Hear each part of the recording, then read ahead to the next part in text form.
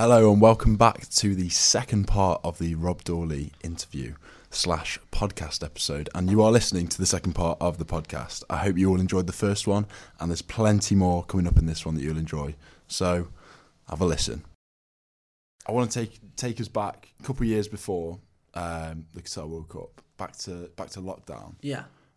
So we're a bit closer to home. So yeah. You, if I'm right in saying, just it was like a bit further on it wasn't just as we'd gone into lockdown. It was a bit further on, wasn't it? Yeah. And you decided that you wanted to do just what you wanted to get out of the country, as we all did. Yeah. So I'd obviously I said I worked at the butchers. I'd been working at this butchers for like what felt like an eternity, and all us lads had earned loads of money through obviously working there. We was all paid cash in hand. We were all buzzing, obviously all like 18, 19 or whatever. We had like, I'm not joking you, we must have had, I reckon probably about $2,500 in cash. Some of the lads who were working ridiculous hours, a good mate of mine called Jake Nerney, who was a sausage lad in the back, he was doing like, I'm telling you now, like 16-hour shifts, mate, daily, like 5 days a week. Like he probably earned like 3 or 4 or 5 grand, whatever. It was ridiculous. I think he bought his Audi A1. I'm sure he bought his Audi A1 with the money he earned from Turner's. Yeah. Like it was ridiculous, mate. In cash, just watching the double back. Yeah, in cash. Right, lads. Yeah, by the way, just covered in sausages and pig's blood. Yeah, mate.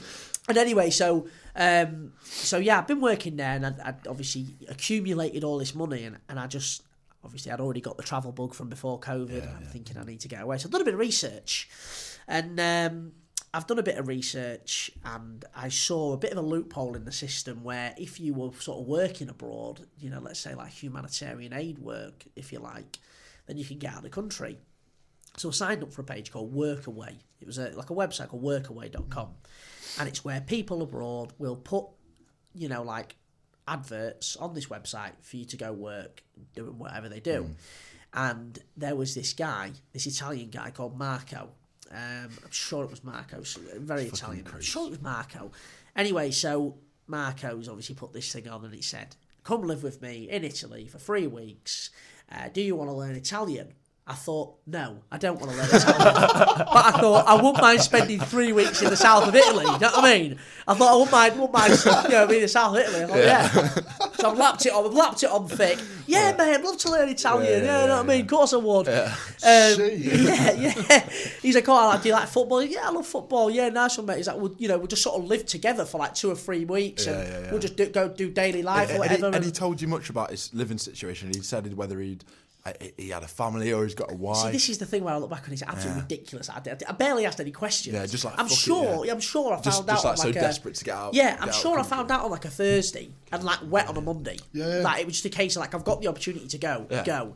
And a mate of mine called Harry Walker back home, he had an hire car at the time because his car was in the garage. He had this cash guy, a 2-litre cash guy, a Nissan cash guy, and we've driven to Liverpool Airport from Grimsby. I reckon he got me there in about an hour and 40 or something like that. Just bombed it all the way to Liverpool. Couldn't get out of the country fast enough, literally. Nearly died on the way. It's like a fucking break for the border. Yeah. So we've got to go now. Yeah, so we got to go. So all systems go. He started off weird. This is just so odd. So it started off with you going to learn Italian, language that you've got no interest in learning. Not asked at all. So I've gone and stayed in this guest house in Liverpool, near Liverpool Airport. Now I don't care where I stay when I'm abroad, right? I've got it's fucking easy. Put me on like a camp bed in the middle of Slovenia with rain on me, and I'd be fine. I'm not bothered. I'm not bothered where I stay. I might be a bit fucked off. Maybe just in the middle of a motorway in Slovenia on a camp bed. I'd probably be a bit furious. Yeah, but anyway, so I was like, do you know what? I was like, just get me out there, and I had to stay near Liverpool Airport the night before. So I stayed in this. I stayed in this guest house for about 30 quid, and it was some guy who was like a Beatles enthusiast. I've walked in, there's just like a Paul McCartney everywhere. There's a statue of Ringo Starr? Ringo Starr. Yeah, there's a statue of Ringo Starr in his living room, like, what's going on here? Yeah. And he's like, sleep underneath the shrine. Yeah. Come on here, lad. You're in the Paul McCartney suite. Yeah. Fucking come on here, lad. Take you up to the bedroom with the Ringo Starr suite. Anyway, so we got in there. I'm like, all right, Ringo. Anyway, got chatting to him. I just remember this so vividly. BBC News was on. I sat in his living room. Ringo giving me a funny look. Got a cup of tea. Yeah. And then he goes... Did Ringo ask if you wanted to... No, he just winked at me. Just be careful with this one, mate. So So I've got this cup. I sat watching BBC News with this random Scouser who loves the Beatles. Yeah. Just got chatting to him. Turns out he was like a table tennis champion in like the 90s and stuff. Just the weirdest thing ever. And I just knew, I thought, by the way this is starting, I thought, this is just going to be the weirdest trip ever. This trip's just going to be fucking mental. So I've woke up about 4:30 in the morning, 5 o'clock in the morning, got my flight from Liverpool John Lennon Airport. Notice how he lives a stone's throw from Liverpool John Lennon Airport. Honestly, close to the fucking knee. Yeah. So I flew from Liverpool and I flew to they were in the Serie A at a city called Bari. I think Balotelli might have been there for. It's right on the south coast, though. Yeah, and it was literally geography. Yeah, it is right on the south coast. Yeah, and landed in Bari. You know how I know that? Just to side note, it's really, really sad. There was like my favourite Italian restaurant is called Restaurant Bari. Yeah. And they've got maps of the place just in there. It's really sad how I know that. I get it. Yeah, I love that.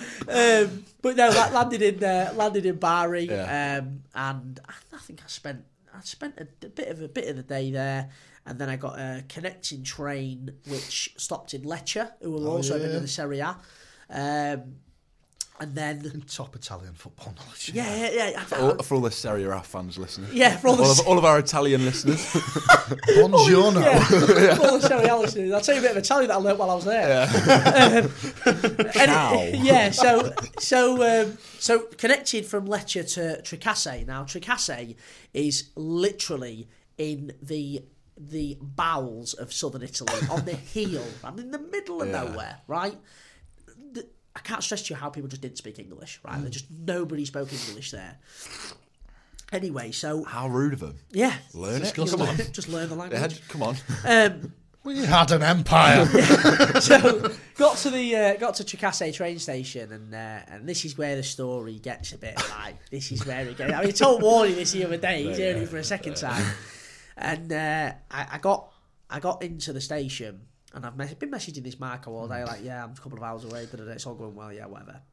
So I've picked him up. He's picked me up in this Toyota RAV4. It's never a good sign when you're picking him up from the airport. I've just lifted him up. Yeah. I do like how in every one of your stories you remember the car. Yeah. Toyota Land Cruiser in Qatar, RAV4. Yeah, it was. That's only because me and my old man when I was a kid, we loved the cars and that, so that's why I remember. But he's picked me up in his RAV4, and I remember, oh my God. And I remember this little detail. I remember like the air freshener in the car was like this. I think it was like, you know, Pink, the artist. Yeah. Pink or something like that. Smelled of her. Yeah, I think well, the bedding. Yeah. But I remember thinking that was a bit weird. Anyway, must be in the wife's car. Yeah. That was his excuse. Yeah. This is. Don't I like pink? Yeah. So I've got in the car, and the first thing I noticed about him, obviously got to be careful what I say, but the first thing I noticed about him was he was extremely feminine, and the inside of the car was quite themed with LGBT paraphernalia. Right. Okay.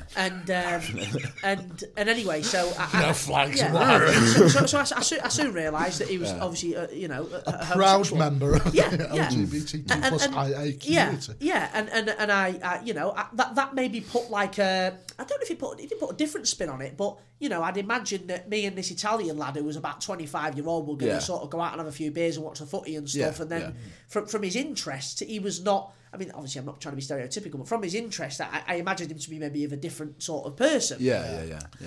Anyway, we got to the street where he lived in Tricasse, and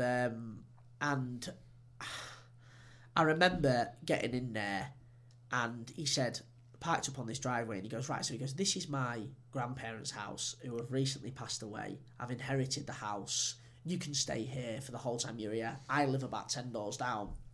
Oh, fucking hell. So you weren't actually living with him? No. So I was like, right, okay. So I was like, yeah, whatever, mate. Get in there. He'd got me some pasta and some bread. Was it quite a big gaff? Because I'm imagining this like big bungalow for some reason. No, it was. Do you know what? I don't remember actually. I don't remember. Yeah, it's from an Italian bungalow.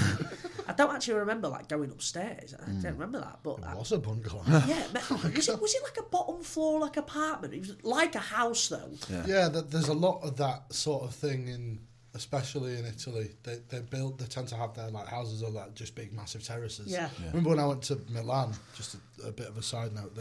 Like you say, I don't really care where I stay, so I just booked the cheapest place that was fairly central, and it was just like a guest house. It was an absolute shithole. Yeah. But it was like one floor was the guest house, and the rest was like just people's houses. Yeah. So like there was this really weird lift in the middle. Again, I'll put the video in if I can find it, but I can stand in the middle of it like that, and I couldn't move my arms to press the button because it was so small. Yeah. And we went up, and I walked into the room, and they'd printed off like a picture of me. What? Yeah. What, as in like this is your room? Yeah. As in like I walked into the room and it just said like "Hello, Callum," and it just like a profile picture of me. Just gone through your Facebook. Nice touch. Yeah. Nice touch, bit stalky. That was my profile picture in 2012. Weirdos. Yeah, they just picked a nightmare picture out of my life. But no. The weirdest thing. Well, obviously this is where this story takes you will also make you realise that maybe this Italian person was also a little bit odd. Anyway, so basically I've got in there. He got me some food. There was a couple of bottles of water in the fridge or whatever. Anyway, it sort of just showed me round or whatever. So this is the bathroom. This is the kitchen. Thinking, yeah, all right, yeah, she's looking decent. I'm looking forward to my stay. Anyway. He had this big ring of keys on his finger, right? And it was like something off a film. He had this big ring of like medieval keys, and he was like, "By the way," he said, "This is your ring of keys." Yeah. And he said, "These are all your keys." Yeah, these are all. You take them home with you. Yeah. He was like, "These are all your keys." This is your front door. This is your car key. Yeah, this is the thing. So this is what he started to do. He started to. Sorry, lads, I need to blow my nose again. No, it's all right. It's an absolute nightmare. Did you hear someone outside? I did just hear that. Somebody knows. That was weird, wasn't it? Yeah. It's supposed to be fucking sound. That's going to be a bit disgusting. Disgusting. Woo! Just let you know, we've just passed over the hour mark. Oh no, we're going to be here for days. Mate, come on, let's crack on. I'm happy for this to go as long as we like. Yeah, I'm enjoying it. Just more content for us, really. Yeah. Content will spread it out. Exactly, yeah. Weeks. Yeah. No, so he's passed you these keys, hasn't he? He's passed me these keys, or rather, he's had the keys and he's showed me around. Yeah. This key's for this store, this key's for this store, gone around all the doors, whatever. Then he goes, this key here, he goes, this one, you do not need to use this key. All right. Didn't think anything of it. Yeah. Just wasn't going to anyway. Yeah. Glad you said that. A bit weird that he's even told you. Told me that. But he showed me like the door, right. like every single key. Apart from, and he's just like, just this one you don't need. These close the windows, and there must have been like 10, 12 keys on this ring. Yeah. But this one you don't need to use. So I'm sitting there thinking to myself, like, Would they shut up? Hold on. Right, we're back. Let's take a short break there. Joe went for a piss. Cheers. Yeah. Thanks for that. Didn't even go for a piss. I didn't even go for a piss. I killed some people outside. For making too much noise. Again, I need to stop doing that, really. But we're back, and back to the story, straight back into the story. Yes. So, obviously, just a quick rundown. Italian geezer, living in a gaff down the same street as him for a couple of weeks while he teaches me Italian, while I teach him a bit of English. And he's shown me some keys. Yeah. And he's shown me what all these keys match to in the house. So he's obviously said this one key, you don't need to use it. So obviously he's left, he's gone, look, I think he left about 8 in the evening. He was like, I'll see you tomorrow about 4 p.m. I've got some work that I need to do, get on with whatever. I'll see you tomorrow at 4 p.m. So obviously he's 8 p.m. in the evening, the sun's going down, real like nice, tranquil in Italy, it's gorgeous. I'm thinking, this is decent. This is class, yeah. But then I thought, I took a quick shower and had a little bit to it, and I thought, that key, what was that key? I thought, why has he told me not to use that key? So I've got this key, and I'm just putting 2 and 2 together in my head, and I'm making 20, and I'm thinking, I won't think anything of it. Then it suddenly hit me that my bedroom door had a lock on it, and the only key that had not been put in a lock was the lock on my bedroom door. So my heart has dropped, and I thought, if this key fits my bedroom door, why has he told why you on not earth to has use he it? told me not to use it, to suggest that it always needs to be unlocked? Yeah. Oh. So I've put the key in the bedroom door, and the key twisted, and it locks the door. I'm not gonna lie. At that point, especially if I was on my own, I'd be thinking, shit. It was at that moment where that's the one moment I think from travelling, or maybe one or two moments I've had where I felt like I was in danger. Yeah. Because it's like you said, you're not even somewhere where you can quickly go and speak to someone. Yeah. Or get a taxi away. Or you could even ring somebody that like speaks English exactly. If you needed to shout, yeah, you'd be like, oh, fuck. Yeah, exactly. They only hear shouts in Italian. Yeah. They don't hear it in English. Ciao! Helpissimo! Yeah. So obviously I thought to myself, right, I need to get out of here. So obviously I'd used him for his facilities. I had a shower. I had a couple of pieces of bread. I can't remember. And took some water with me. So I've got this massive rucksack. I'll also send you a picture of me with this bag on before I left, so you can see I had a massive rucksack I was burning around with me. Yeah. Anyway, I got myself sorted, repacked my bag, locked everything up so he couldn't do me on an insurance job or whatever. Yeah, locked the gate, threw it over into the flower bed, threw the keys over into the flower bed. Didn't tell him, didn't message him, right? I thought I need to get out of here. Get out of here now. Didn't even think about telling him because if you think about it, I had...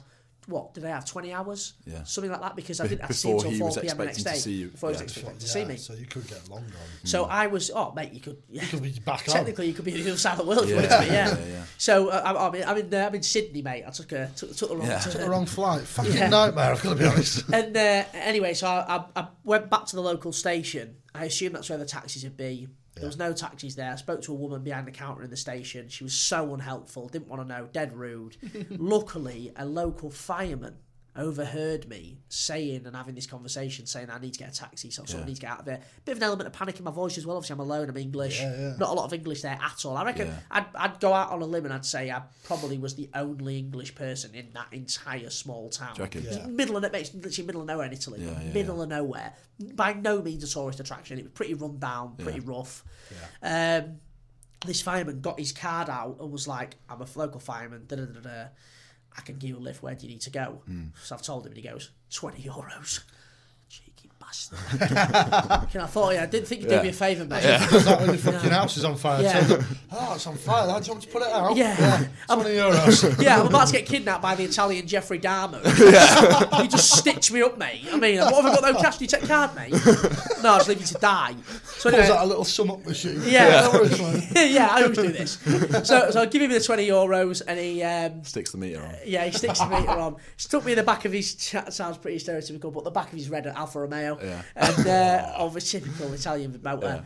Yeah, good nick as well, to be fair. And put me in the back, and he was like, right, I've got a friend I know who owns a hotel on the outside of town, whatever. And I've rolled up to this hotel, and it was like something off like an American movie. It was like a motel, like on the side of like a long road that just seemed to last forever. Just like nothing. Middle of nowhere. I think it used to be like an old petrol station or something that had been converted into like a motel or whatever.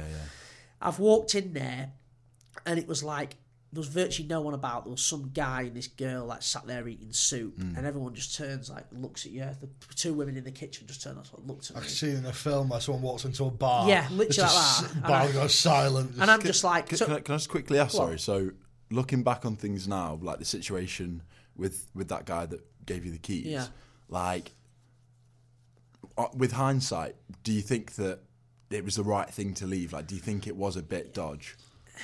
See, in that situation, my paranoia sort of switches on.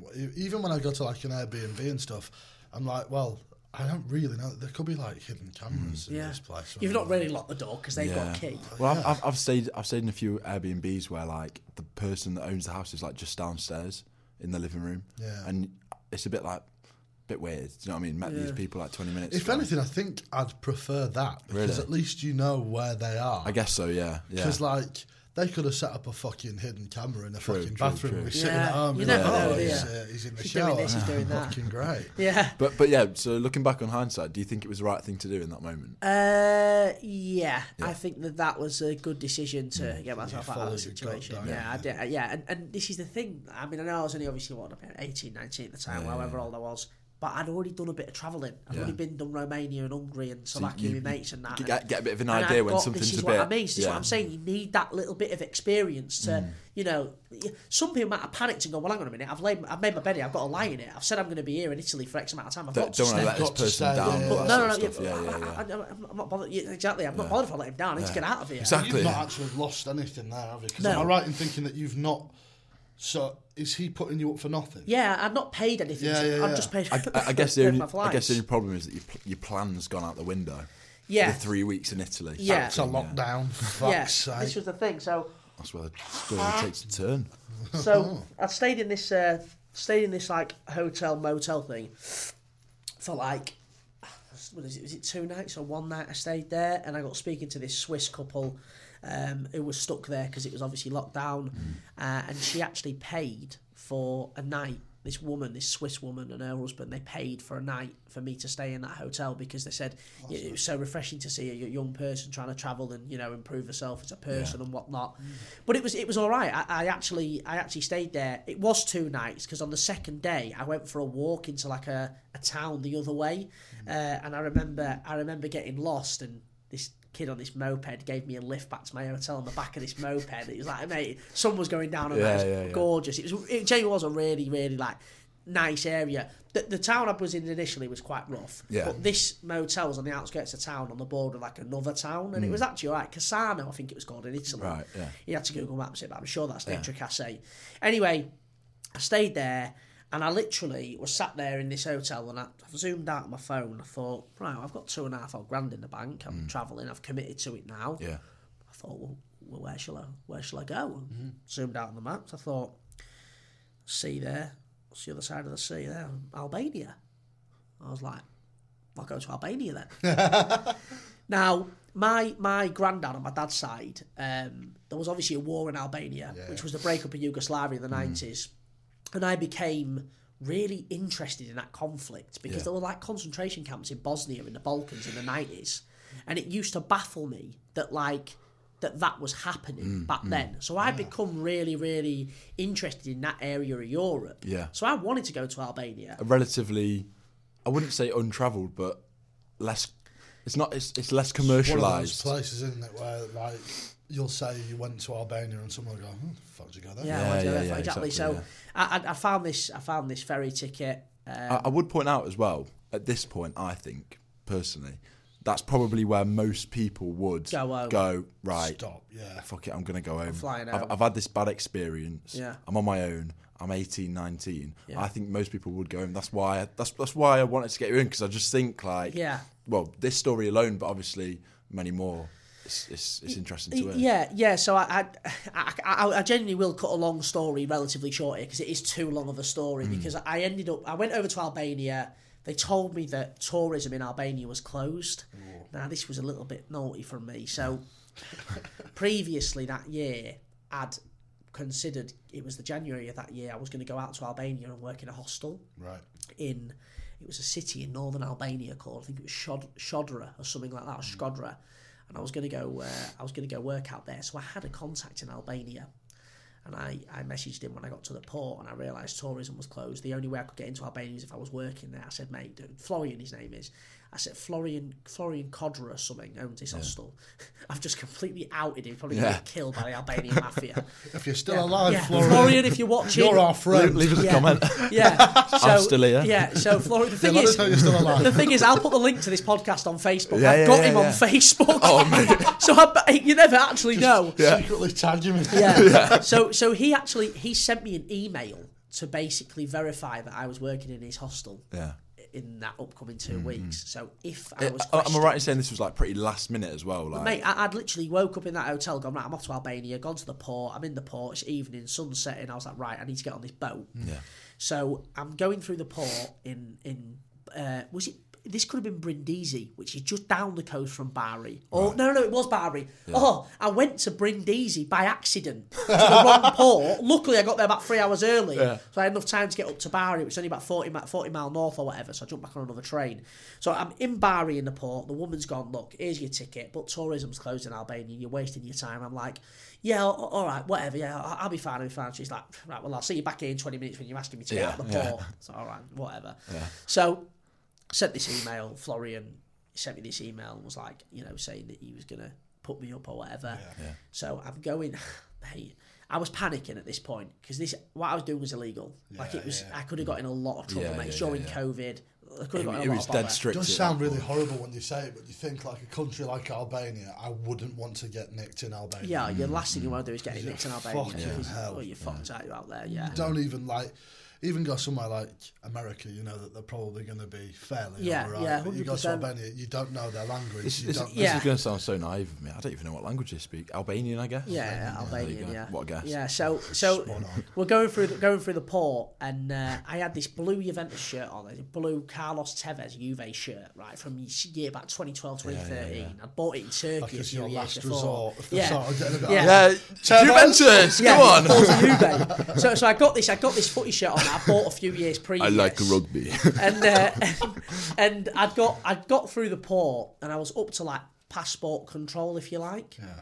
And I swear to God, my heart's never dropped like it did. I've heard Juve like that. I've turned around, it's like the security guard, and he's gone, and I've gone, oh my God, like I'm panicking, like what's going on here, like, and then he just goes, my favourite Juventus shirt, we take photo? Yeah. Now, I pay to see that picture, a selfie, me and him in passport control. I'm trying to sneak into Albania. Just and I'm like shaking. Yeah, Forza Juve, mate. Fucking get me on that boat, will you? Yeah. So anyway, I got through, because I had a bit of a laugh with the security guard and obviously I was English, I had a bit of a laugh with a guy on passport control or whatever, and I was like, had a bit of banter with him. Yeah. And one of my mates, Harvey Cartwright, good friend of mine, Harvey will tell you the story to this day. I was messaging him as I'm going through the port, giving him updates, and I'm like, mate, this could turn sour pretty quick. I want to be in close contact with you. Yeah. And I was messaging Harvey as I was going through the port, and I'm like, mate, I'll message you when I'm on the other side, and I'm like, mate, I'm through. I've gone through or walking up the jetty to get onto this back of this cargo ship or whatever it was, or a couple of rooms in there. Loads of lorry drivers and that. They were all like Albanian lorry drivers, obviously doing the constant journey backwards and forwards. Yeah. And then, as I'm getting onto the ship, there's a guy with a clipboard. And he's going, your name, address... Never trust the man with the clipboard. Yeah, never. Albanian man with a clipboard, no thanks. And he's like, he asked me for some information and stuff. I'm thinking, what if he asks for like a COVID number or something? I thought I'd be doomed. Yeah. Anyway, it was just like name and reason for travel. Wait, have you already got over the other side by this point? No, so literally I'd just gone through passport control. Right, okay, and I'm walking up to the boat. I was going to say, fucking hell, if you'd already got to the other side, what do you do then? So I'm on the boat, and I got speaking to like a few like members of staff on the ship and that, and they were just mind blown by the fact I was English. They'd not seen an Englishman for ages because of COVID. They thought, we didn't think of an Englishman for years. What are you doing here? And I'm running with this story of, I want to work in a hostel actually. You know. Anyway, I had the worst spag bol I've ever had with a load of Albanian lorry drivers on the top deck of this ship, and I'm just thinking to myself, what am I doing? One of those here? moments where you're like, how the fuck did I get here? Honestly, I'm thinking, what am I doing? Slightly looking around as you're forcing. Mate, honestly, this freezing cold spag bol I'm putting down me with this Peroni, this big lorry driver in front of me is getting it all over himself. Like he's I think you can't be enjoying that, mate. You cannot be enjoying that. You don't know what you had to eat before. Yeah, true. And then I got in the hotel room itself, in the ship, in the dorm or whatever you want to call it. I don't know what you call it, but the cabin. Got in the cabin, and it was very, very, very scruffy and run down. I'm thinking this ship's gonna sink. Like it was a very. How long's the journey, by the way? This journey, so I think we set sail about 10 in the evening from Bari, and we were arriving in Dures, D-U-R-R-E-S, Dures. That's what I'm probably pronouncing it, butchering that pronunciation. But we were arriving in Dures the next morning. It was meant to be about 6 a.m, but I think we didn't get in till about 8 or whatever. Really? Was it choppy?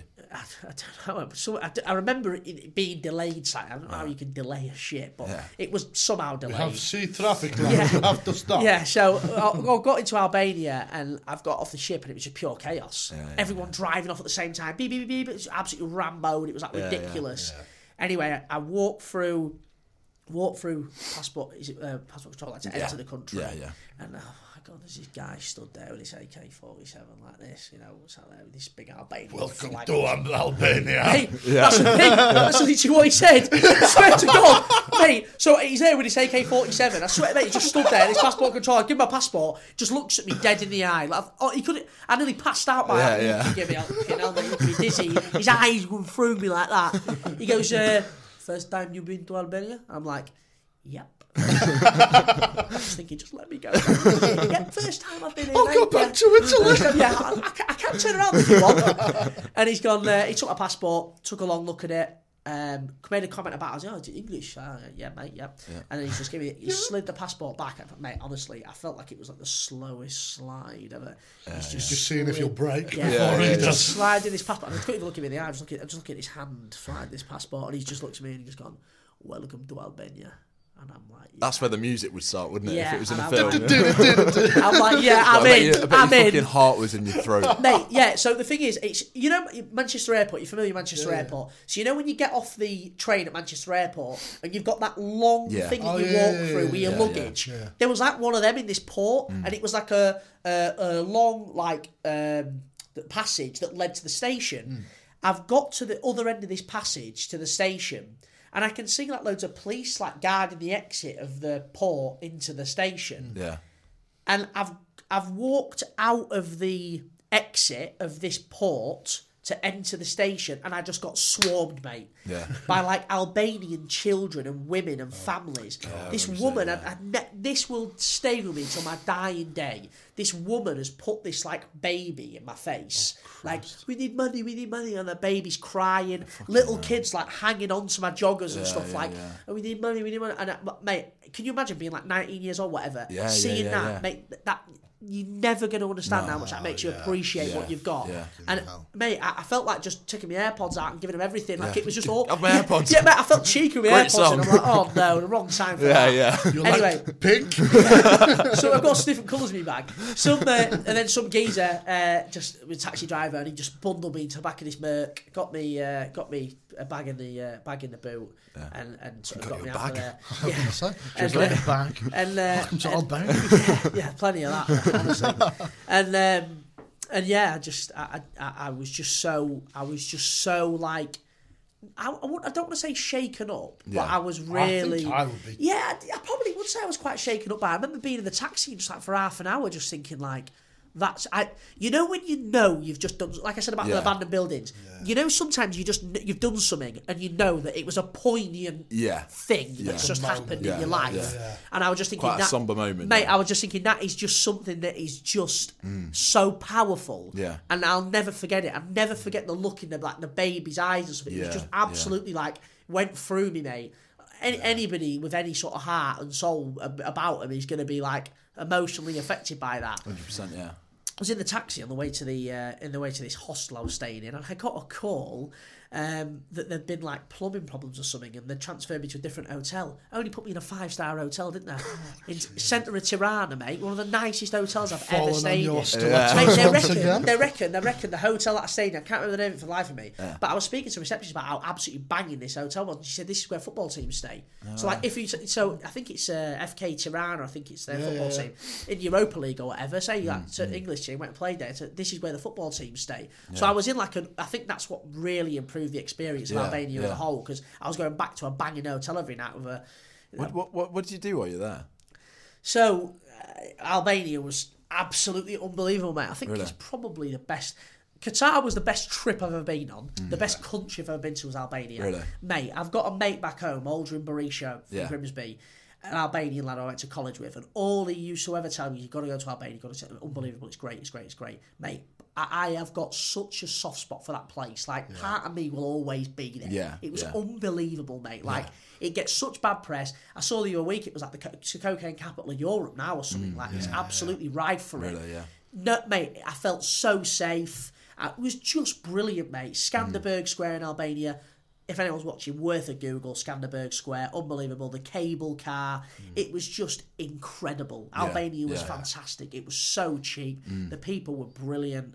Yeah, it was absolutely fantastic. So I went. So my first holiday, I think, without my mum, was with my mate to Bulgaria. Yeah. And we went to. It was a little bit out of the way. So like the main area in Bulgaria is like.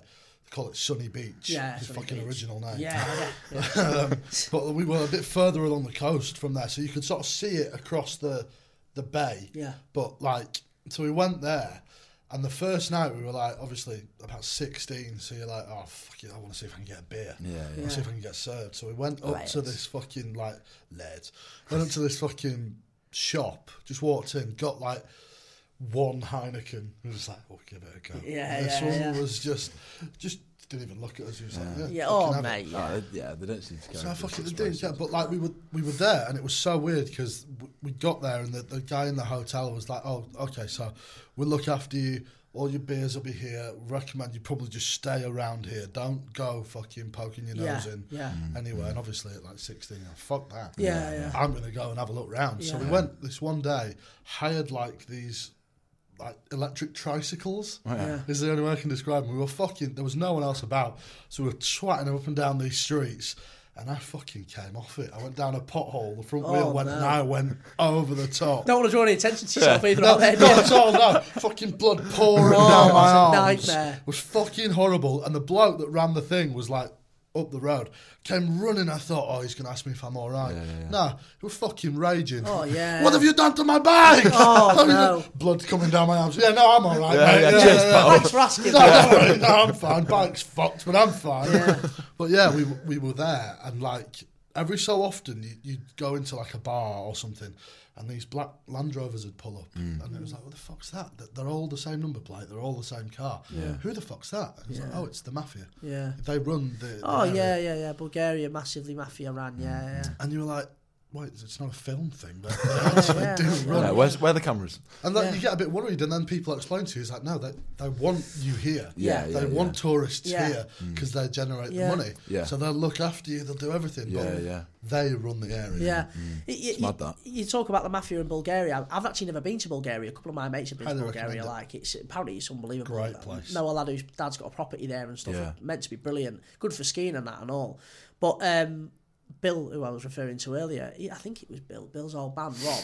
He went to Bulgaria and I think he took a picture of like a Lamborghini or something. I'm sure, or he was like sniffing around a Lamborghini having a look at it because it was like some banging supercar. And I'm sure Bill told me that some geezers come up to him and were like, "What are you doing?" or whatever, and we're like, "Just get out of there." Bill tells that story well. It's like makes you realise, it's not it's not for the faint-hearted. So obviously, we just touched on that story, and you said that was like one of the moments where you've been travelling and you your heart sort of drops, and you're like, right, this is a bit dodgy. Other than that story, what else would you say in all the places that you've been to that's probably been like you've been in a bit of like a dodgy situation, like this is dangerous? Because I'm sure you've probably been in quite a few of them. Is there any more specifically to sort of narrow down the question, which I've just hijacked from you? Cheers, mate. Is there any way you've genuinely thought, oh fuck, I'm genuinely like I could be fucked here? Both literally and could genuinely. I think honestly, I think there's only a couple where I've honestly thought like I was in genuine danger. Sorry, fellas. It's all right. But sinus health is important. That's why I use Vicks. I was going to say we need like a tissue. We need a daydream tissue. But no. Courtesy of my grandma, by the way. Cheers. But no, you're never too old for a packet of tissues off your grandma. Actually not. But no, I think on a more sinister note, the grandma's tissues. So anyway, this guy, he had a knife to me. But no, I think there's probably two where I know full well that it could have gone very, very wrong. The first one was in Kosovo. So when I went to Albania. Obviously, I said I had enough money to stay out for 2 or 3 weeks. I actually ended up doing Italy, Albania, Macedonia, Kosovo. Then on the last week, I flew to Istanbul and met my mates, and we flew home together back to England. Awesome. So it turned up in quite a big decent trip.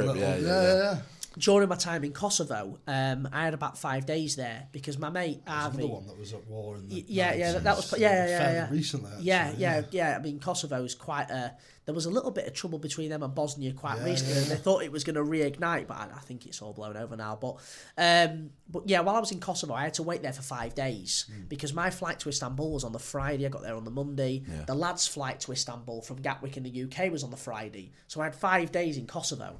Now, for anyone who doesn't know about Kosovo, it's a very, very small sort of Central European country. It's landlocked. There's not a lot of stuff there at all. You've got Mitrovica, Pristina, and that's... What drew you to there? Just you'd never been there. So Kosovo, this is honestly true, right? Kosovo was the one... It was like on my bucket list. Really? You know, I said I was so, like, you know, engrossed in all that Yugoslavian stuff. Yeah. I just think it's just such an interesting country. Like, it's come out of nowhere. Like, Kosovo wasn't a place... Then now it is a place and it's like internationally recognised as a place. Only as of like 20 years ago. I'm assuming it would probably be quite a big mixture between different sort of surrounding very new countries. country. So I just think that's really interesting. A brand new country in this world we live in Europe, accessible. Go there. Do you know what I mean? Have a look. Have a look. So I was in Kosovo. Again, now you talk about hospitable human beings. So we actually are basically the reason, I'm 99.9% sure England are basically the reason why Kosovo exists. I remember when England played Kosovo in the football. Massive, like, peacekeeping. When England played Kosovo, I remember the Kosovans holding up, like, England flags. And Really? There's a huge mutual respect. England played Kosovo at St Mary's, and the Kosovo fans were like holding England flags up. And then when we went to Kosovo, there was pictures, few Town fans actually, few Grimsby fans who were drinking with Kosovo fans. The mutual respect is incredible. There's a lot of lads that follow Huddersfield that went over there, and they just like sent brilliant pictures back of like all these England flags and everyone's like fantastic. I remember one story was like, the guy our hotel was like overbooked or something, so the guy that ran the hotel just invited us to stay in his house. And you're like, fuck it. That is what they are genuinely like. I got a free mixed grill the first night I was there, just for being English. Right. Extra red onion on the side of the please, while you're at it. Boom. I was absolutely buzzing with that, and it was top as well. I've actually got a picture of the mixed grill on my phone. I might have to stick that on the screen. It's another one on screen. So that was absolutely brilliant. Kosovo was great, and then I honestly couldn't tell you what day it was, but on one of the days while I was there, I found out that there was some things in place where you couldn't go outside your house after 9 or 10 o'clock in the evening. Curfew. Now I didn't know this until I went out at that Got time. Caught. So now this is a bit mad actually, and this is stupid from me as well what I did here, especially after the Italy story. It was daft for me to do this. So, obviously, the Italy story being on the same trip about a week previous. So, talk about not learning your lesson. There's no, like, hangover, is there? No, it's not. I'll just go straight back into it. Nightmare to another. So I'd honestly, I don't think my parents know this, and I know for a fact my mum and dad will watch this. My old man's going to be messaging you on WhatsApp. You're a fool. I'm never leaving this country ever again. I'm never speaking to you again. We're off out for dinner on Sunday in Manchester to Fazenda. It's going to be an awkward dinner, just wait till Monday to put it out, lads. So, Kosovo, eh? Yeah, so... Talk to me about it. So I've left the hotel at about 9 o'clock at night, and I was like, I fancy like a pizza or a kebab or whatever, because the big grill the other night had been so good. And maybe I'll get it for free. So I got to this pizza shop around the corner, and they were just closing up. And I'm visibly like this. I'm distressed. Fucking cougar on. I'm on my knees in front of the pizza shop. But no, I was like, I can't get any food or whatever. And I'm like, fucking nightmare. And this geezer, by the way, one of the biggest men I've ever seen in my life. Like, he was about 6'9", and he was like a bus. He was huge, a mammoth of a man. What would you call him? Kosovonians? Kosovans. Yeah, so this Kosovan bear. So this Kosovan beast was like, hey, Hall of Kosovo. He goes to me, he goes, you want pizza? And I'm thinking, I trust you. I know, I can tell you like a pizza. I trust you with this, There's mate. one man here that I want to know about pizza. It's you. I think I'd been lured in by how hospitable they were. I'd got into a stage where, like, while I was in Kosovo, I used to go to the coffee shop every morning and like and speak to the guys in there, and I got really good genuine relationships with people while I was there. Anyway, I remember... Usual, please, darling. Yeah, literally, yeah. It was like this like cheese omelette and a caramel macchiato or whatever. And love coffee out there, by the way. They absolutely buzz off it. Yeah. So, got into the routine of that. Anyway, so this geezer was like, look, my friend, he owns a pizza shop. We go, you want me to take you? And I know this sounds so stupid. Why would you get in his car? Why would you go with him? Yeah. But you want pizza? Yeah, I want pizza. But they were just such brilliant people. They honestly, they just love the English. And I know how naive it is. I feel like you've got to, with those sorts of things, like you've got to have a bit of an element of trust. Yeah. Obviously, you know, if you get a bit of a dodgy vibe from it, stay away from it. But to be fair, you have got to take those things because that could lead you to probably, you know, it could be some of the best stories that you have when you go on holiday. If you're not getting a bad vibe off a 6'9" giant, you're probably going to be all right. He's probably going to be all right. Yeah. He literally could have just killed me with one hand. That man, squash your head. Yeah, but pizza, and knock it. Yeah, just death. Worth it though for a pizza. And we got in this car. Volkswagen Passat, silver estate, low wheelbase as well. He'd squash that suspension, I'll tell you now. Anyway, wasn't when he started. No. And we were sat in the front, and I still look back on this now. I still kick myself. I should never have got in that car. But any person who has properly travelled solo and done a proper number of countries will tell you, you've got to put an element of trust in people. Of course, yeah. And this guy, even I'll tell you now, this story gets a bit ropey, but. He did end up being, this individual ended up being actually all right.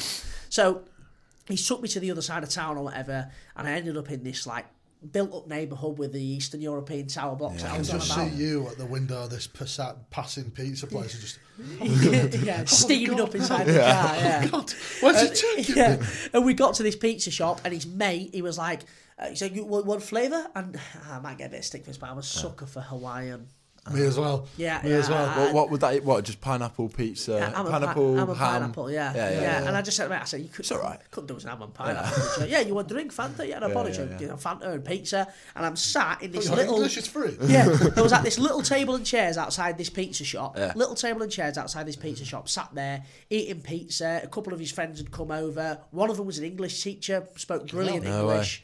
And I think that sort of puts you at ease as well, doesn't it? It's the weirdest thing. If you can find someone that speaks like your language really well, you can sort of be put at ease with a whole group of people because and we were talking away about England and about the English and the relationship between England and Kosovo, and I've never felt more welcome. It was brilliant. Then it took a little bit of a turn, and I say a little bit of a turn. It took an absolutely huge turn. The guy who I was with basically just said to me, like, look... take your trousers off. Yeah. He was just getting the back of the Passat. Close your eyes. No, he was like... He just said to me... He went to me like, look, he said, listen, I've got a friend who owns a hotel. He said, I know obviously you're staying here for another 3 or 4 days. He said, my friend will do you a discount. You know, you stay in his hotel. He said, really nice hotel or whatever. Yeah. Now, I'm going to do everything I can to put this hotel on screen right? I'm going to do everything I can to find this hotel on Booking.com. Yeah. Because it's the most sus and money laundering looking hotel ever. On Booking.com, there's like a Mercedes and like a really expensive car just parked outside. It's in the back streets of Kosovo. Just screams at money laundering. Yeah. So he goes, on the way back, we call into hotel, I show you hotel. I'm like, no problem. Yeah. So we've gone back. I've got a hotel. Yeah, I have no choice. Yeah. So I got back in this car and he's took me to this hotel. And we've walked through the front door of this hotel, through these automatic doors, and like the reception was pitch black. And I'm thinking, I think I'm going to die. I'm just going to get a sledgehammer across the back door. He just goes, look, automatic door. Yeah, anyway, he's gone out. You went here, my friend, in this room? Yeah. And he's knocked on this like downstairs door in the hotel foyer. And he goes, come in. And I've opened this door. There was 2 geezers stood there, mate, like sat there on this sofa, 2 shisha pipes. One of them was probably 16, 17. The other was like a 30-year-old boy.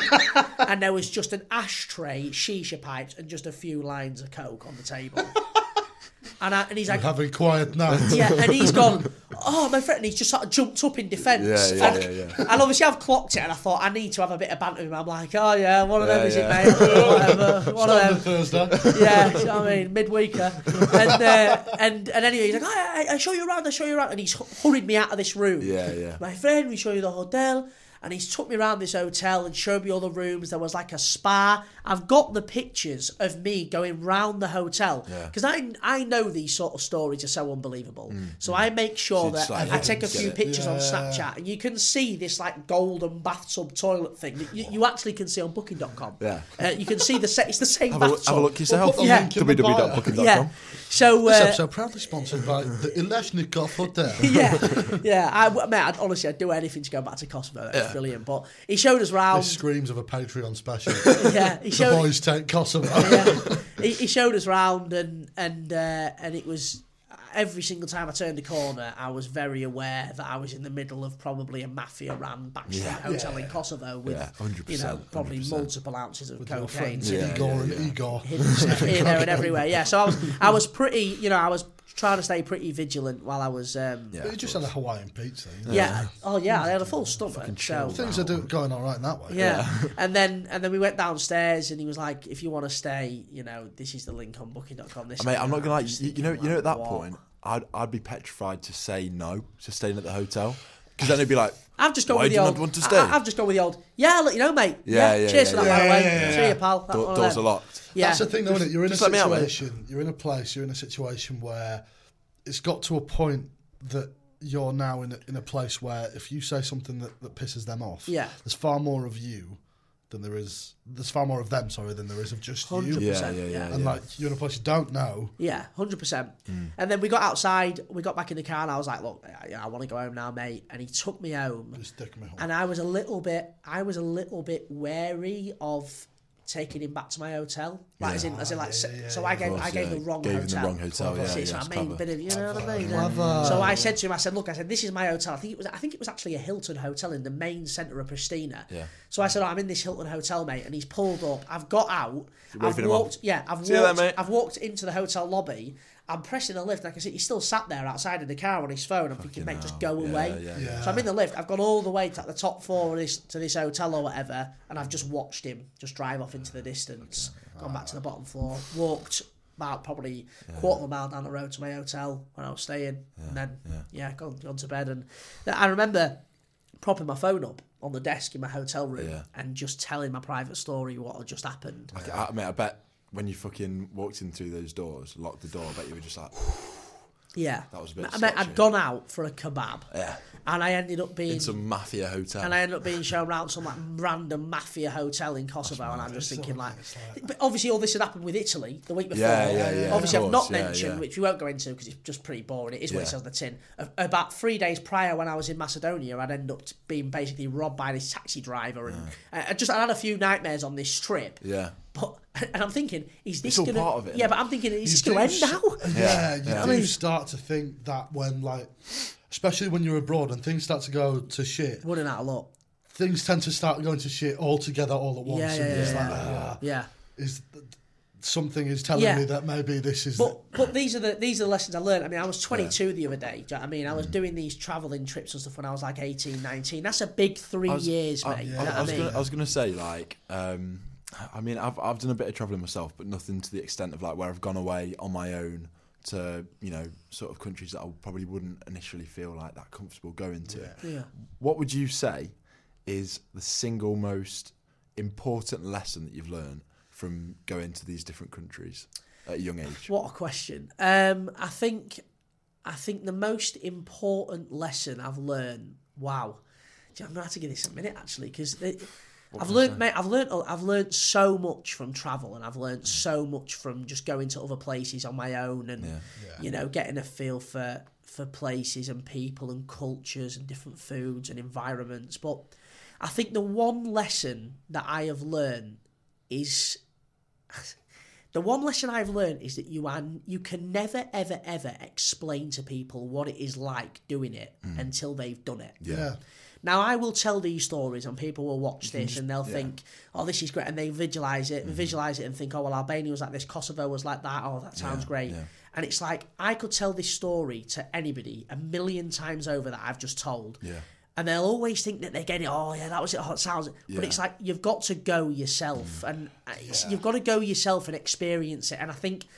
maybe to simplify the answer to that question, I'd say the most important thing that I have learned from travelling is people will sometimes just never be able to understand why you've done it, and they will never understand until they've done it themselves. Yeah. That's the thing, though. Like, I'm getting to what I'm conscious that we're probably going to start winding this down soon. But we're about 1 hour 40 in. So, let's just keep it going until it comes to a natural conclusion. But I'm conscious to say, like, especially, like, I love to travel on my own. Yeah. Like, I far prefer it to travelling with people, like other people. But I find that there's such a weird stigma around it. Yeah. If you turn around to someone and say, "Oh, I'm going to fucking Italy next week. I'm going on my own," people go, "Oh, well, that's a bit sad." Yeah, I've obviously, I spoke to both of you about it. Like, next year I'm going. This year, sorry, I'm going off to Australia on my own for a year. Fucking leaving and behind. Sorry, we'll fucking carry it. Me and we'll carry it. Yeah. And like the most common reaction that I've got is like, "Oh, so who are you going with?" Yeah. And I'll be like, "I'm going on my own," and they're like, "Oh, why are you going on your own?" Yeah, I mean, I'll be honest with you. I'm not on here to sort of offend anybody or sort of ruin any friendships or relationships. Yeah. But there's a couple of people I've been abroad with that I've done travel and trips with where I've thought to myself, I won't go with you again. No. And there's been a couple of trips where my opinion has completely. You don't know somebody until you've been abroad with them. Yeah. Just trust me on that. Because you get put in situations that are like. Yeah. Because there's probably a lot of situations, I think, when you're abroad, in certain situations where maybe feeling safe, and you notice how someone reacts in that situation. They can either be very selfish and think about themselves and their how safety. Someone acts on instinct, yeah, isn't it? Exactly. I mean, in 2021, it's just coming up to 2 years ago, I went to Serbia and I worked with refugees in Serbia, which is where there was that other situation where I thought I was going to die. But it's a story for another day. Totally another day. But that's for episode 3. Yeah, but Serbia, I went with a lad called Tak. Yeah. Christian Takalua Watson, his name is. Wow, what a name. Christian Takalua Watson. Yeah, so I think he's half Samoan. I think his old man's Samoan. His mum's like... Such a good What is it, Takalua Barrel? No, it's just Christian Takalua Watson. Big Leeds fan. Got Takalua on the back of his Leeds shirt. He's a good lad, right, Taco? He's a good lad. And I met him at uni. And when we were at uni, me and Tak, and this is, do you know what? There's not a lot of people, I don't think, that would probably just tell a story like this and throw a mate under the bus, right? But... I'm more than happy to. But there's Tak. Tak was mate. Tak's still a friend of mine, right? When I first met him, I met him at uni, and we were like that, right? It was during like lockdown, the first lockdown. We were stuck at uni together for like 2 months straight. He like moved into our flat. We were like joint at the hip. I remember thinking this kid's gonna be like my best mate forever. Right? We had so much in common. Such a sound kid. We went to Serbia. I went on my own, right, to Serbia to work for a charity called Collective Aid, helping refugees and helping them with like clothing and showers and stuff like that. So obviously we won't say it on camera, but is this where the slipper thing comes in? Yes, okay, I won't say that on camera. There's a story. I'll tell you off camera. That's what he's doing with a slipper in Serbia. The image just popped into my head. I'm so glad you've not mentioned that. I'll tell you when I finish. Under the bus. Yeah, that's not for everyone listening and watching. I have no idea. So. People are going to think, what's a slipper got to do with anything? Swiftly moving on. It's a long story. Anyway, by the way, I didn't like beat up a refugee with a slipper. No. It's nothing like that. You know what I mean? So anyway, basically, So I went to Serbia for a month, and after week 2, I thought you were touching hands. Holding hands, it's getting emotional. And after week 2, Tak came out with me, and obviously he's my best mate. I'm buzzing to get him out there with me. And this was the first time I'd ever vlogged anything. So I was vlogging Serbia while I was out there. During COVID, no one was abroad. It ended up on the front page of the Telegraph in Grimsby, what I was doing while I was out there. It was absolutely top. That's where my love for, like, being on camera and stuff first really came in. Yeah. How old are you at this point? 19 or 20. I think I was just about to turn 20. Yeah, just about to turn 20. Yeah. And Tak came out, and I remember we clashed, me and Tak did, and I take nothing away from him. We had some great memories while we were out there, but we started to clash a bit. I don't know if that's because we were literally living, we were in 2 single beds in the same room, so we were literally living on top of each other. But like, I remember I was doing them videos on my Snapchat, and I remember, he started doing them as well, and maybe There's a bit of almost like competition. Yeah, but I mean, I never want it to be like that. Like, Yeah. I'm not saying he can do what he likes. I mean, if he wants to go out there and start filming himself in Serbia, fair play to him. It was good, and I remember getting a lot of traction from it and really enjoying it. And like, I don't think it went as well for him as maybe it did for me. Right, yeah. And I think maybe, you know, you're not going to be best pleased with that, are you? And I think we clashed a little bit. And that's the problem, though, isn't it? It's like, is he doing it because he actually wants to do it, or is he doing it because you're doing it? I'll never know, and I never ever want to, you know, slag him off or anything. No, of course But not. we're you know, probably watching. he probably will be. Taco, we're brothers. Right, Tack. And anyway, I mean, I've not seen him for about a year now, and we went from being ridiculously close, like best mates, to that one trip in Serbia. I was going to say, was it that one trip that? Yeah, that was it. Yeah. We got back, and we can never travel. He stayed there for like another 2 or 3 months. Yeah. But he has completely changed as a person. Yeah. Not you know, for the better or worse. He just completely changed. Yeah. That trip opened his eyes to a different type of world that we live in. Yeah, I suppose that's the. I don't I'd say found himself is what I'm maybe trying to say. Yeah, I don't want to say that it's a downside, because maybe he feels like he's become a better person or whatever. But like you say, that's possibly the downside to travelling and seeing. Oh mate, wait till I come back next year. People's You're right, cunts. Yeah. Prick. Right, but maybe that's the downside to say, like what you were saying earlier on, or maybe depending on how we split the episodes, what you were saying in episode 1. Yeah. That you go away and you see these different things and it opens your eyes. Yeah. People have different reactions to that. True, definitely. So maybe that's like a downside for you and an upside for him, that he's seen these different things and it's got a reaction that maybe has clashed with your character. Yeah, I mean, listen, I'm not daft, you know. I know I'm a big character and stuff like that, and I'm fortunate enough to have some good friends and some great mates and a lot of acquaintances. There's also people out there that I'm sure full well can't stand me or don't like me because I'm, you know, relatively outspoken at times. I'm not bothered. You know what I mean? You either like me or you don't. Yeah. You do you. Tack was one of them where we were very, very, very close. My dad often questions me as well about that. He says to me sometimes when I say, "Oh, what about that Taco you went to Serbia with?" And it's like, that was just one of them. Sometimes friendships and that, and best friendships and that. Mate, it happens. Sometimes it's just not meant to be. Honestly, it's even like coming to uni. Yeah. Like moving to Manchester. So like I don't speak to barely anyone that I went to high school or even college with anymore. Yeah. I really don't. And it's quite, when you say it like that, it's like, oh, that's quite sad. Yeah. It's like, but we're just. There's no like ill feeling or anything towards anyone. We've just gone in different directions. We're doing different things. Just on an interesting point on that, did you all like move from the same secondary school to college? No, it was really strange because places? We were all really good mates in high school, and then we split off different colleges. But the way Huddersfield is, it's a big but small town. Right. It's really weird. So like the town is one of the biggest towns in England. Yeah. But everything's really close together and everyone knows what everyone else is doing. Yeah. So you all drink in the same bars and you all do different things. We all live around each other. Yeah. So like we were all still mates and we'd all regularly still see each other.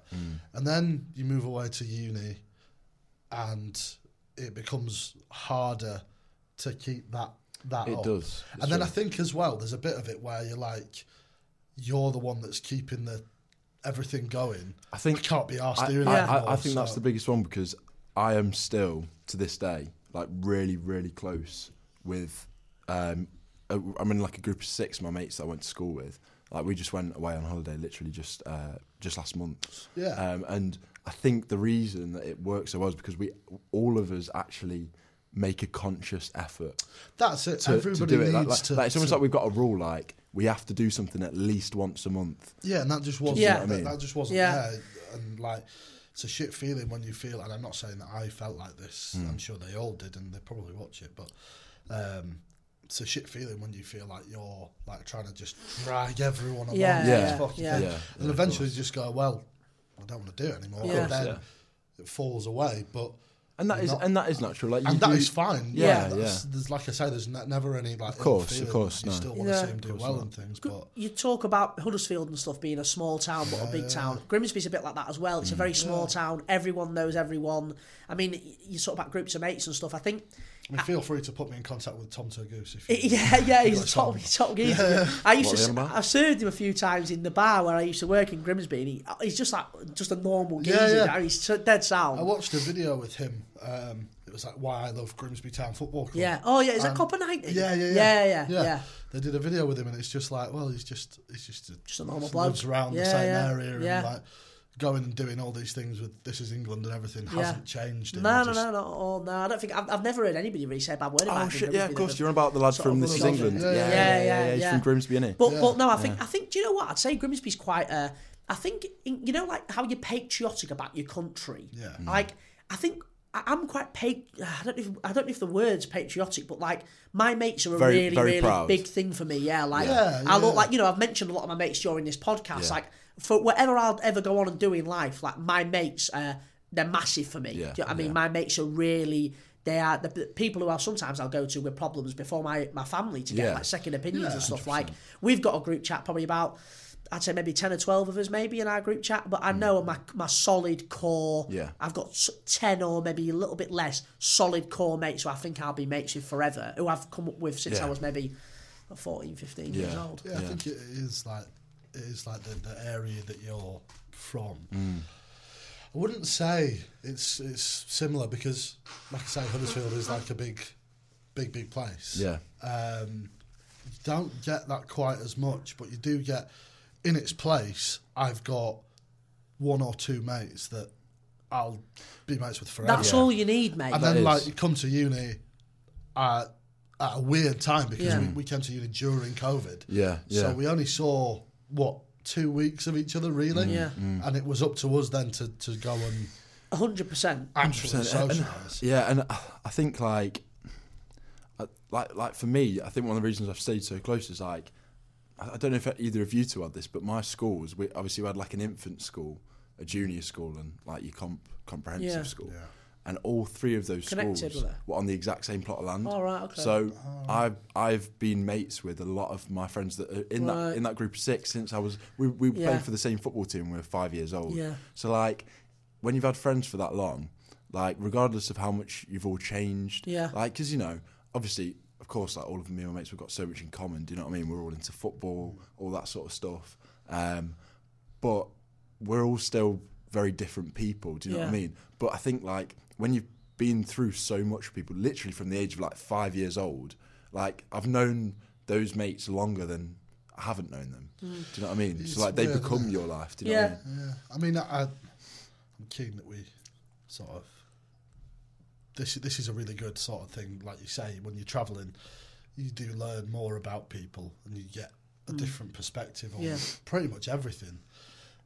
I'm sort of keen to ask you in that regard, is there anything that, when you've been travelling or been around, that's forced like you to change the way you look at certain cultures or certain preconceptions of things that you just grow up with? You know, there is a major one, and that is when we were living in Serbia, in a little village called Železnik, just outside the capital of Belgrade, and we lived with a selection of completely different people. So there was a Chinese lad called Ijun, a Danish lad called Lucas. There was Maria, who was English. Where was this? Sorry, this was in Serbia. Right, okay, yeah. The refugee work. We were all working for that charity. There was an Italian lady, loads of different nationalities, an Aussie. And if one person in the house was a vegan or vegetarian, everyone else had to abide by it. Yeah. Right? Out of respect. Yeah. And do you know what? That was a valuable lesson for me, because I had to completely just change. Listen, Grimsby, like I'm sure others feels like this as well. Very like rough and ready, not loads of like diversity and inclusiveness. To go from working in the back streets of a butcher, but the back end of a butcher's in Grimsby, to all of a sudden be thrown into an environment in Serbia where I'm living with people from a completely different, you know, like such an ultimately incredibly diverse environment. I had to completely change the way I speak and I phrase words and that. Like, mate, I learnt a lot. Like, I learnt some genuinely valuable lessons. I had to really change quite a lot about myself while I was there. And eating like a vegetarian was definitely one of them. Sneaking off a bacon sandwich and that at dinner. I think one of the things that I find funniest about like travelling and that sort of thing is like you could be the most travelled person. Like, I'm sure you lads will agree. Like, I could go travelling for the rest of my life and live to like 70 or whatever, and go to different countries, all that sort of thing. But you'll never feel as much at home as you do from where you're from. Yeah. Do you know what I mean? Like, you can't take that part of you 100%. out of you. Do you know what I mean? Like, because obviously, like, I love living in Manchester, all that sort of stuff, but like, there's something about where you're from. Yeah. And, do you know what I mean? It's just, you can't take that out of a person no matter how far you go. I think as well, you can sort of apply yourself differently. In that, once you've gone away and seen different places, it's scary. You come back and your fucking curtains don't look the same. But it's scary how quickly you can slip back into. Oh, do you know what I mean? Yeah, into old ways. I think that may be like a comfort thing. Yeah, like, definitely. 100%. Like when you're away, you've sort of got to watch yourself. Whereas when you're back and you're around people that have known you for years and years, you don't have to have like a screen or anything. You can just fucking be the mad cunt that you are. For me personally, I think when you say about sort of being abroad and then coming back and just going straight back into normality, the first time that ever really struck me was my first like major expedition I went on. Was with myself and a friend of mine called Lucas Errett, and we went to Romania, flew to Romania from Doncaster, and we did Romania, Slovakia, Austria, Hungary in the space of like 5 days. 4 countries, 5 days or something. Yeah. And I remember like the poverty that we saw in Romania and stuff. I got back. I was my ex-missus at the time was back at mine when I got home, and my mum was there as well. And I remember walking in, and they just was like, "Oh, how was it?" And I remember getting quite emotional, you know. I remember getting quite emotional in the living room, and I remember saying, like, "Do you know what? That was just one of the most incredible things I've done. I've just seen 4 countries in the space of 5 days or whatever."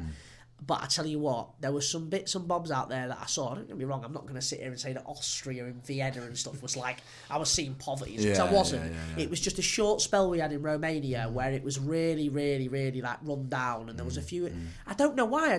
I think that was the first time I've ever gone away and thought, don't get me wrong, I love Grimsby. I love being proud of where I'm from. I love where I'm from. But I remember thinking to myself, like, coming home and thinking, do you know what, like, aside from the fact that I actually love where I live, like, this is home to me, and like I'm lucky to be from here. Do you know what I mean? Yeah. And it's not often you can say I'm lucky to be from Grimsby. Yeah, exactly. But like getting home and you've got a full fridge. You just take it for granted. You do, honestly. It's like, so I went to Prague for we did like me and my mum travelled quite a bit.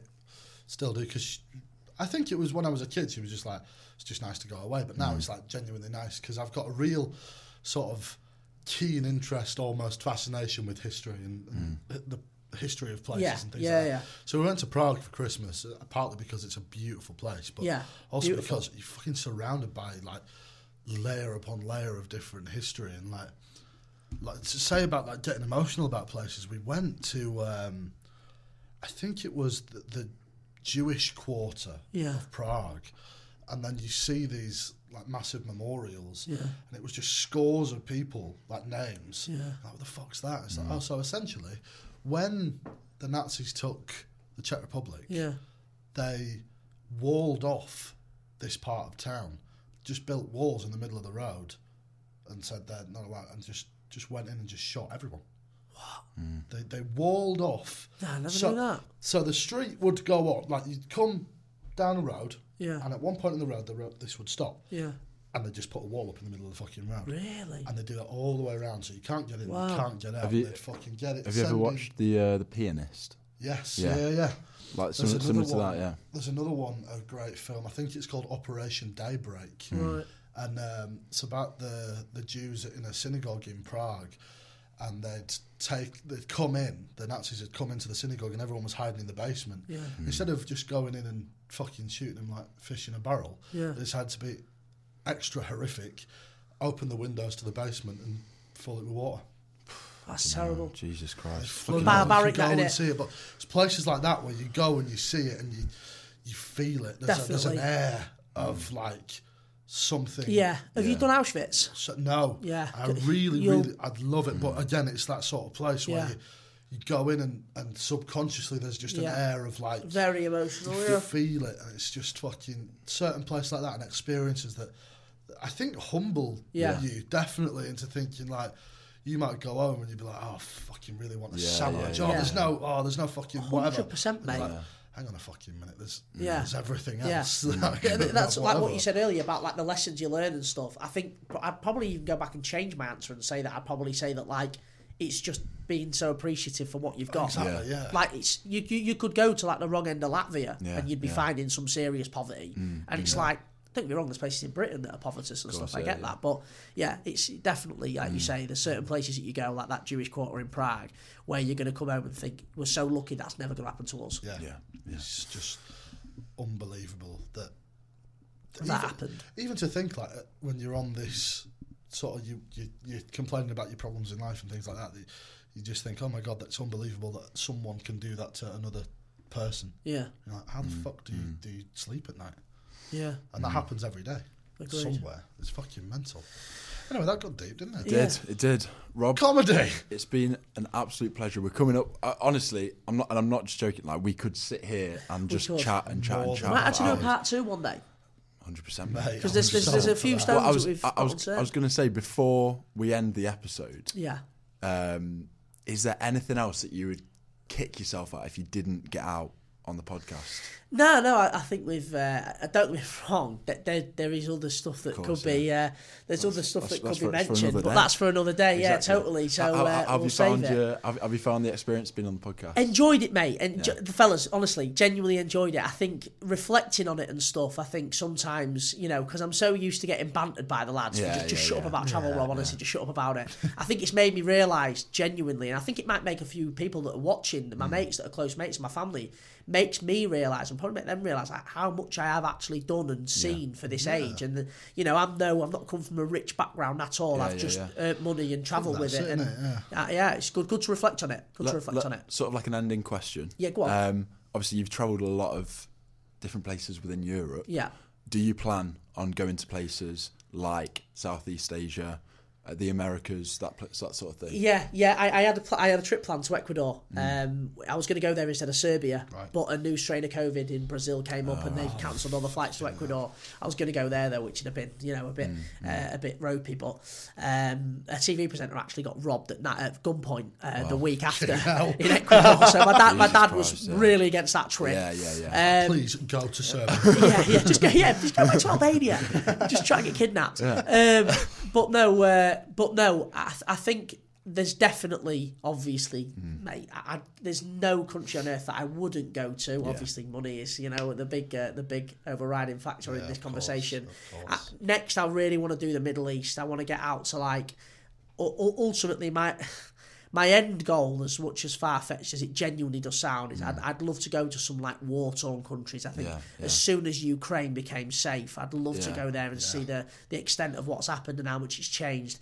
I know obviously Afghanistan's now run by the Taliban, to the point where them countries like Afghanistan and Iraq and places like that, if they become accessible to visit and you could safely go, I would never ever put my life at risk for the sake of that for no reason. But they are the places. It's the really obscure countries that I really want to get to. I think that's one of my favourite things I've ever watched on TV was when I think it was Top Gear did that special where they went to the Middle East and they're sat in this thing in the middle of I can't remember if it's Afghanistan or Iraq. I think it's Iraq, and they're wearing these big flak jackets. You know what? I'm just going to take this off. Yeah. Because everyone's been lovely. I'm just going to take this. Everyone's really nice. Yeah, I remember that. The vests and that. I'm just going to take this off. Take the helmet off. Yeah. Mate, how mad is it that they did that, by the way? Yeah, it's like... That Top Gear special, Iraq, did they go into Syria? They went, they travelled across, because they couldn't... How have they got away with that? That was the whole thing, because they didn't want to travel on the road, so they went across the Syrian desert. Yeah, that was it. James May smashed his head, didn't he? Oh, my word, But it was like...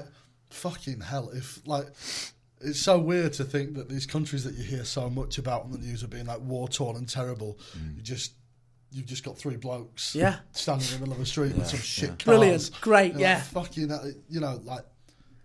as much as I think that there is the issues there and there are certain people that will be out to get you, I think.